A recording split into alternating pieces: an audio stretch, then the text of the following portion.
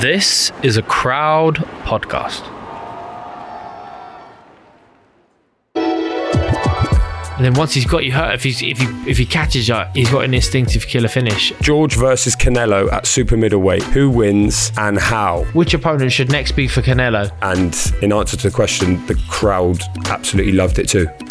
Let's get on with it. I'm George. He's Dec. Hello. It's the George Groves Boxing Club. How about that then, Dec? How about that, George? I'm not bad, mate. How are you? How's Blighty? How's sunny old London? London's good. We've had a lot of boxing this weekend. A lot of boxing to get through, which is always good. Keeps you sort of racking up air miles, seeing amazing parts of the planet, you know, socializing with superstar people, I'm sure, which I can't wait to hear about. You being in Las Vegas for the Saul Canelo Alvarez v Jamel Charlo. I was in London. I was working, Dec, believe it or not. I had a job. I was covering the Sky card at York Hall. So I was covering a couple of McGuigan guys. Well, actually only one. But McGuigan was busy because he was over in Wembley for a DAZN card. Busy old weekend of boxing. But let's start where you were, Dec. You're out in Vegas at the T-Mobile Arena. Who won? How did it go? Well, as I'm sure most people know by now, Canelo won. He's too big, far too big for Jamel Charlo. It was reasonably easy work for him. Dropped Charlo in the 7th. Scorecards therefore were 118, 109 twice and 119, 108. So basically a shutout. And it kind of went the way that many people were predicting, i.e. Canelo just too good and too big. But I was disappointed with Charlo, and he admitted he was kind of disappointed in himself because he didn't really show up. He didn't really give it a go. He's got a bit of a hammering, actually. People saying he sort of turned up in survival mode, took his money and left. I was expecting more from him. As you know, if you listened last week, thought he might cause an upset or just be a bit of a wild card. He was a card, but it wasn't very wild. Yeah, he's gone into survival mode. And from the get-go, you're like, oh, it's this sort of fight where Canelo doesn't really yet need to get out of first gear. He drops him in the 7th and you think, all right, well, maybe it'll get rid of him now, and he don't. The Charlo corner, you can hear Derek James telling him in the corner, you're losing and you got to do more, but he kind of doesn't. My question, but not just my question, Daniel has asked, he's coming from Twitter and he's asked, what was the atmosphere like in the arena? Vegas was a bit quiet. I've been doing fights here for 10 years now, and it wasn't the usual buzz, mayhem of a fight week here. It was kind of a bit subdued. There was loads of people at the weigh-in, and it was like, okay, we're back, we're in business now. It wasn't full. There were some tickets available, but it felt full. They curtained a bit off, but it was, and massively pro Canelo crowd. Charlo getting booed when he showed him on the screens and stuff before. When they showed Julio Cesar Chavez, like he arrived, the place went mental. The atmosphere was brilliant for that. The atmosphere for the undercard was quite shite. It wasn't a classic undercard, to be honest. There weren't great fights on it. I mean, some of the fights looked like good, and I was really excited about, in particular, Erickson Lubin against Jesus Ramos. It was very poor. So it's like, when the undercard's a bit crap, it kind of puts a pin in things. But then as soon as it's main event time and everyone realises it just like went up a notch or 10 notches. Canelo's walkout, I'm never a fan of people getting wrapped to the ring. It never works. But he got these guys, I think they're called Santa Fe Crew or Clan, Santa Fe Clan, 2 Mexican rappers. It was such a good ring walk. The place was going mental for it. And it just hammered home. Yeah, Canelo is still the star. Charlo was catching him a couple of times caught him with a straight right hand. He was trying to land like a big sort of leaping left hook. And Canelo just realised, this guy can't trouble me. I can do what I want. And by sort of 4 or 5 rounds in, he's just stomping forward with his hands down, just foot pressure the whole time. Charlo had no answer for it. He just sort of spent the whole fight on his bike, really. And to be fair, he showed good conditioning in that sense. What we've seen, you mentioned Derek James, obviously he was in that same arena only a few months ago with Errol Spence getting beaten up. And I think what we've seen is PBC guys, like so Charlo being one, are famously inactive. And I think it just shows that activity is important. And although they might be getting paid a lot of money for a big fight and then they can have a bit of time off, they don't get any head trauma and stuff, they stay preserved, as Charlo said. it's important to be active. And Canelo has been active. Even though he had that injury after the Golovkin fight, he still maintained activity, and it showed. And in answer to the question, the crowd absolutely loved it too. It felt like Charlo had no intentions of winning. The jab was disappointing. He's sort of flicking, a flicking jab. There's no purpose behind it. And if you're fighting someone like Canelo, you've got to have to stamp the jab and ramrod it into his face to just keep him at bay, just stop him marching forward.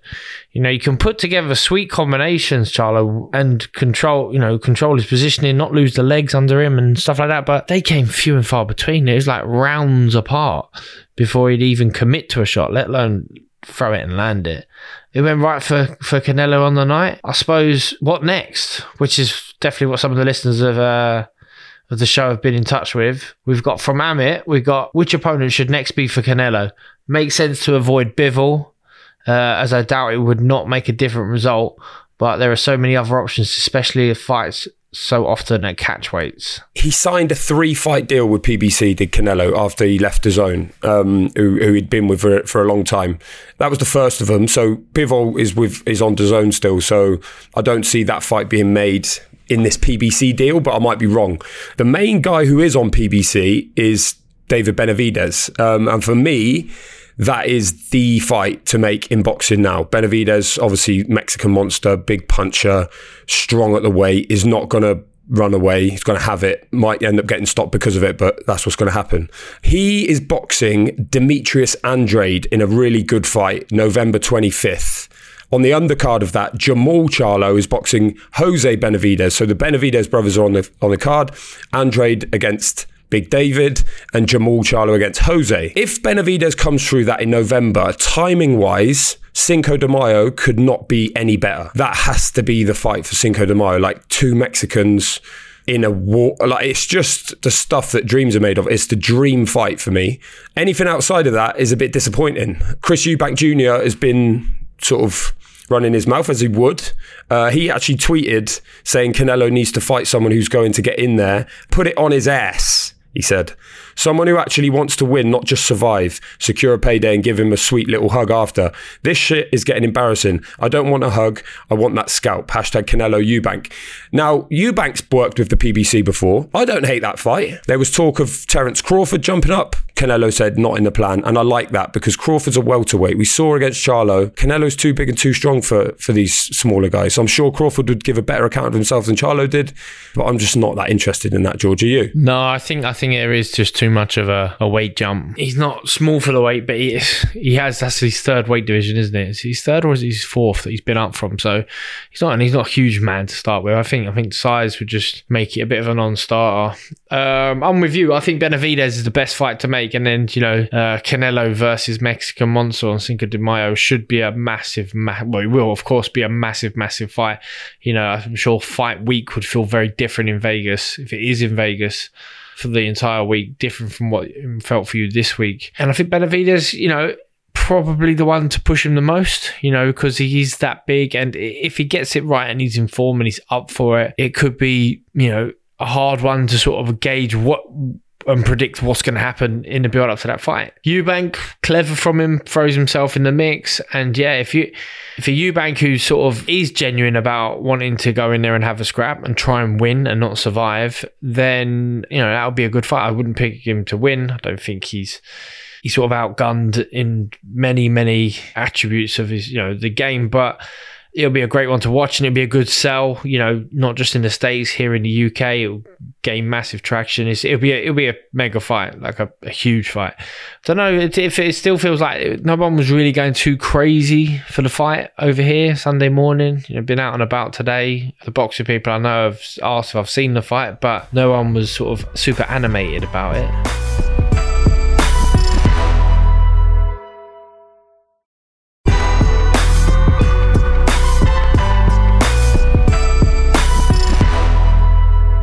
I've got a couple more questions for you, George.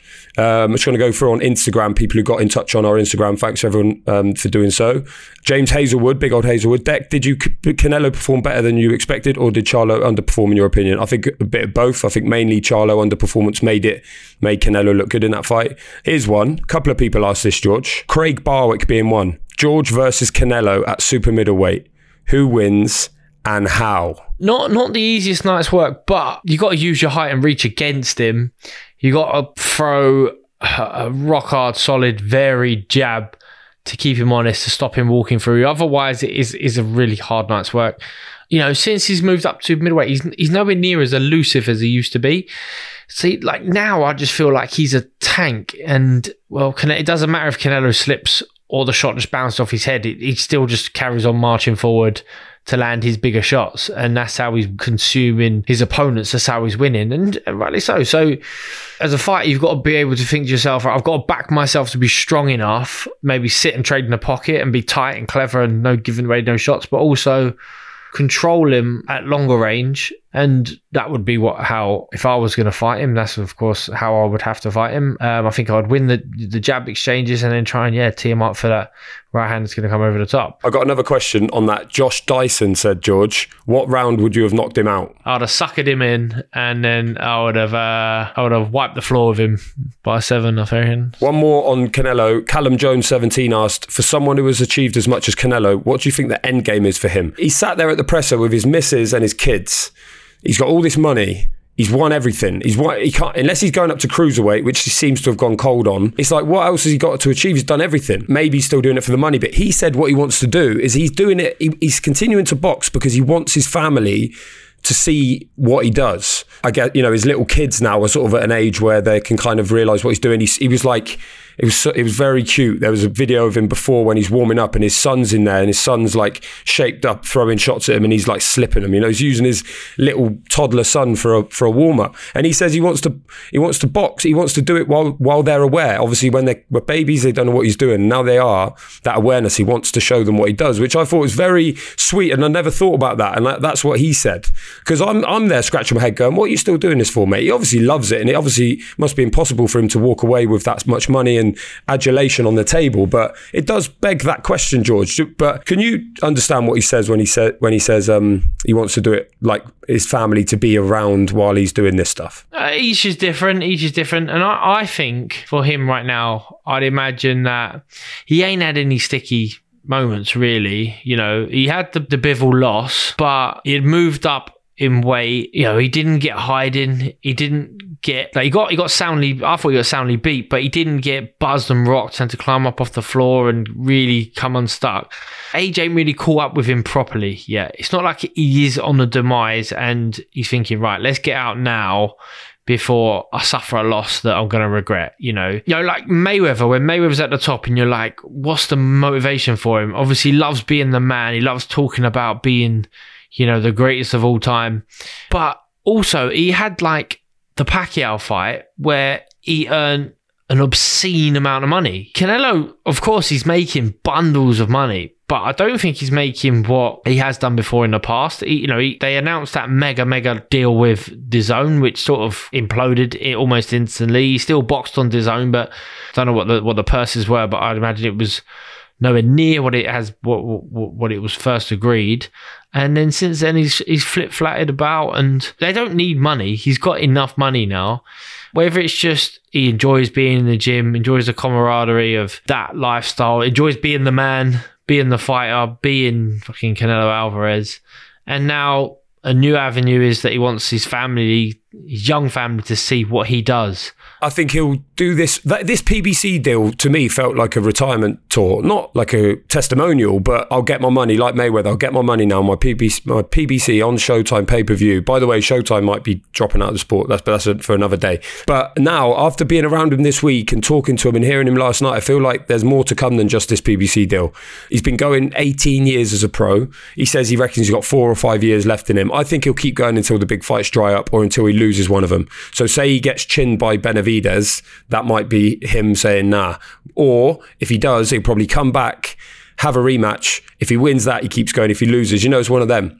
But we'll see. With Charlo though, George, just a quick one on Charlo. We don't want to dwell on it too much. He called out Crawford in the ring afterwards and in the presser. Do you think that's a good fight? He says he's got business to take care of at 154 pounds. I'm interested in that Crawford fight because it was still a high-level boxing match. Charlo still got the skills. He didn't have any intent to win, which is very disappointing. But I'm sure he would be thinking and feeling very different with the much smaller Crawford in front of him. But if the fight's made, I'll definitely be tuning in. One man, George, I think, or boy actually, who I think is going to end up being in these fights, is a guy called Canelo Moton. Made his debut yesterday. He's like the Floyd Mayweather protege. 17 years old. It's the one who Mayweather said that he could fight and beat Lee Wood on his debut. Featherweight prospect. I mean, looks amazing. He looks like a little Gervonta Davis. I mean, Gervonta Davis is not big, but a littler version. 17. He knocked out his bloke inside the first round. It was only a 6-rounder. He didn't need all of them. I mean, he's not going to fight Lee Wood next, but this guy is not short of confidence. When I spoke to Shakur Stevenson in the Top Rank gym this week, spoke about Moton, and he said he reminds him of Naoya Inoue.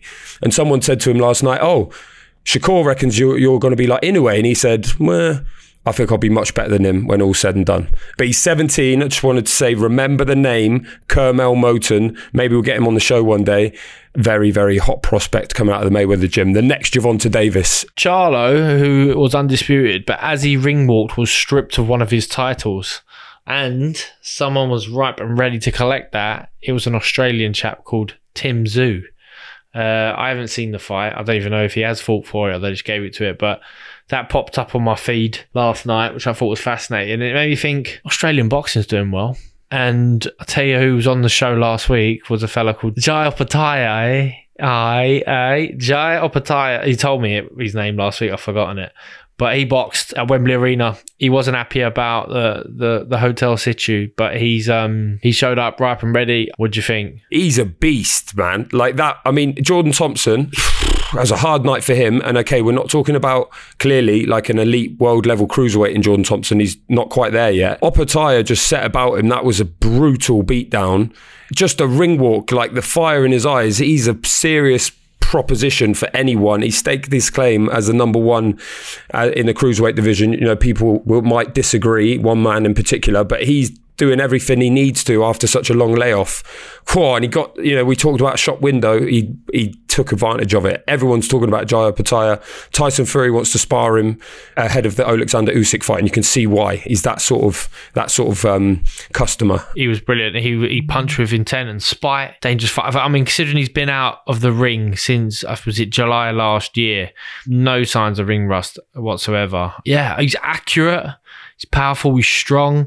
But he's got that, it's not amateurish, but it is that sort of strong calves, bit of bouncing, back and forth. He drops out of range really quickly and then springs back in with them long straight shots. And then once he's got you hurt, if he catches you, he's got an instinctive killer finish. Thompson done well to get through that third round. I thought they were going to pull the fight then. If the referee don't, I didn't think Tony Sims, the trainer in the corner, was going to let him go. But, it's a world title fight and he's had the minute to recover. He gives him that warning that, you need to buck up your ideas this round. Judge comes out, lands the first punch him in the fourth round, and it's as good as over. I tried to watch the ring walk, see if he'd come out in the GGBC hoodie. I haven't seen him in it much since. Hopefully, at least he wore it home for that. We ain't gone home yet, has he? No, he's still in London, isn't he? I'll get hold of him before he gets to Amsterdam. Guess who else was on the card? Another ECM, Ellie the Scottney Cockney. She had to get out early doors, right? Because her trainer, Shane McGuigan, he was double booked, but he had Ellie Scottney in a world title fight at Wembley Arena, as well as having Caroline Dubois fighting at main event on Sky at the York Hall in East London. So he had to get like northwest to like east. So he had Scottney the Cockney on 7 o'clock to defend her world title, which I think she likes. I think she likes getting the job done nice and early, put her feet up, watch the rest of the boxing. I have yet to see her full fight. I've seen the highlights of it, but yeah, another exceptional one-sided win from her. Box really calm and cute, highly skilled contest. Highly skilled performance from her. It's a hard division to unify. There's some good champions, the Mylin Rivas, Mercado, and there's the French WBO champion. Like it's good champions. But she said she'll stick around at the weight if she can get unifications. But big night for her. It was the first one since the sad death of her nan Eileen. The sort of cult hero on Twitter who used to give the 2-finger salute up, dedicated to her nan. Gave the old 2 fingers up to the camera as well in celebration. So yeah, great night for Ellie. Also great night, big win for another ECM, Chevon Clark. Vasil Ducar is a good fighter, and Clark did the business against him. I think he's a real serious proposition, Chevon Clark, in this cruiserweight division. What do you think, George? He can fight. He can definitely fight, and it's just another one. We can't help. It's not our fault we keep booking cruiserweights to come and join the club, but there's so many of them about, and they can all fight. They're all really good fighters. So yeah, no, another great performance from him. I don't think he really wants to. He's not gunning out for the world champions quite yet, but he's on the move. He's on the rise, and he's looking to progress. So another brilliant performance from him.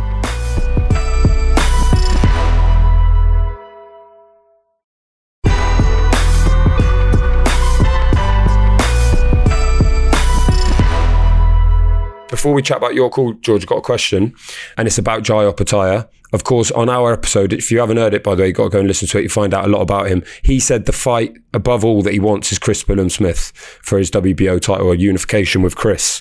For me, I can't think of many more exciting action fights than Opataya against CBS. Surely that's the fight we all want. Both styles will gel for a fantastic fight. We're waiting on a date for Chris Smith. I feel like there's a lot of trouble in this cruiserweight division in terms of making the fights so difficult. There's lots of paperwork, lots of is it on, is it off? Obviously, he's got that rematch clause, which I'm not sure if it's expired or not. Lawrence Okoli would have had as the champion, giving Chris a voluntary, but it seems like he's not going down that route. Talk of Masterneck and others, but I think Chris probably hopefully get out again soon within the end of the year, and then that's a big fight. Okay, over to your call then, finally, where you were working. Sweet Caroline, big fight, biggest test, and how does she get on? She was in with this lady Rodriguez, who a Mexican fighter with a couple of losses on her record, but the losses, when you watch it back, these rounds could be going either way. A lot of her fights finish with a majority decision or a split decision. And last time I can't think of the lady she fought, but she fought for a world title and she lost a split, but she should have got it. And that was evident when Rodriguez started. Caroline, the more skillful fighter for sure, but Rodriguez was tough, like good fitness, good attitude, couldn't match Caroline's hand speed, but then decided I'm going to punch with her and try and finish the exchanges. So Caroline had to be switched on. She's got that amazing short right hook out of the southpaw stance. Sometimes she throws it, as her opponent's walking in. She might be just dropping back, trying to walk them onto it. Sometimes it comes at the end of an exchange. She might whip it down to the body, trying to get behind the elbow and then come up to the head. And she got that off with great success Saturday night. The first knockdown happened off that right hook to the head. She gets buzzed from it, and you can see it's had the effect. The legs are starting to stiffen, and a couple more shots come in, and she sort of falls forward. She makes the count.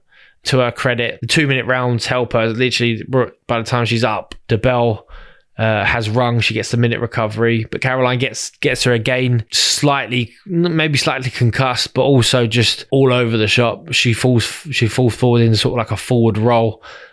Spits the gum shield out, but even in the very last round, the 10th round, she's out and she's going for it. She's trying to take Caroline's head off. So she certainly came to win. Very different from the Charlo performance. Yeah, a bit of silverware in the bank, and a really good performance. What she's doing now is manoeuvring herself in a position, so if they do fragment or if there is an opportunity, she's front of the queue, and she's proven time and time again she's the business, she's the truth. So yeah, and she's in the club, of course, which is very important for everyone. But George, for listeners, how can they become an Elite Club member just like Caroline Dubois and Jai Opataya? If they want to become an Elite Club member, they don't have to come all the way from Australia and pulverise the British opponent defending their world title. They can simply become a Elite Club member by hitting the follow button in their podcast app. Also, if you want to reach out to us, then please do via our socials. It is GG Boxing Club on Instagram, Twitter and TikTok. You can email us ggboxingclub@crowdnetwork.co.uk if you've got something a little bit more long-winded to say. Don't forget to check out our playlist, The Ring Walk, which is on Spotify. So open your Spotify app, search The Ring Walk. If you can't find it, then get back on the socials, get on the link tree and find our link to the ring walk there. You can also find a link to our merch page if you want to get merched up. Christmas is coming, Halloween's coming. Maybe we'll bring out a Halloween range of hoodies and hats and water bottles and some of that other crazy crap. We are back Wednesday as always, and we are with the brilliant Michael Conlon. Deck will be back, jet lagged as fuck, but he's on his way. I think he might even be already gone to just slip into one more pool party before he's back in sunny Blighty. So we'll leave him in peace, and we look forward to seeing you Wednesday. Bye.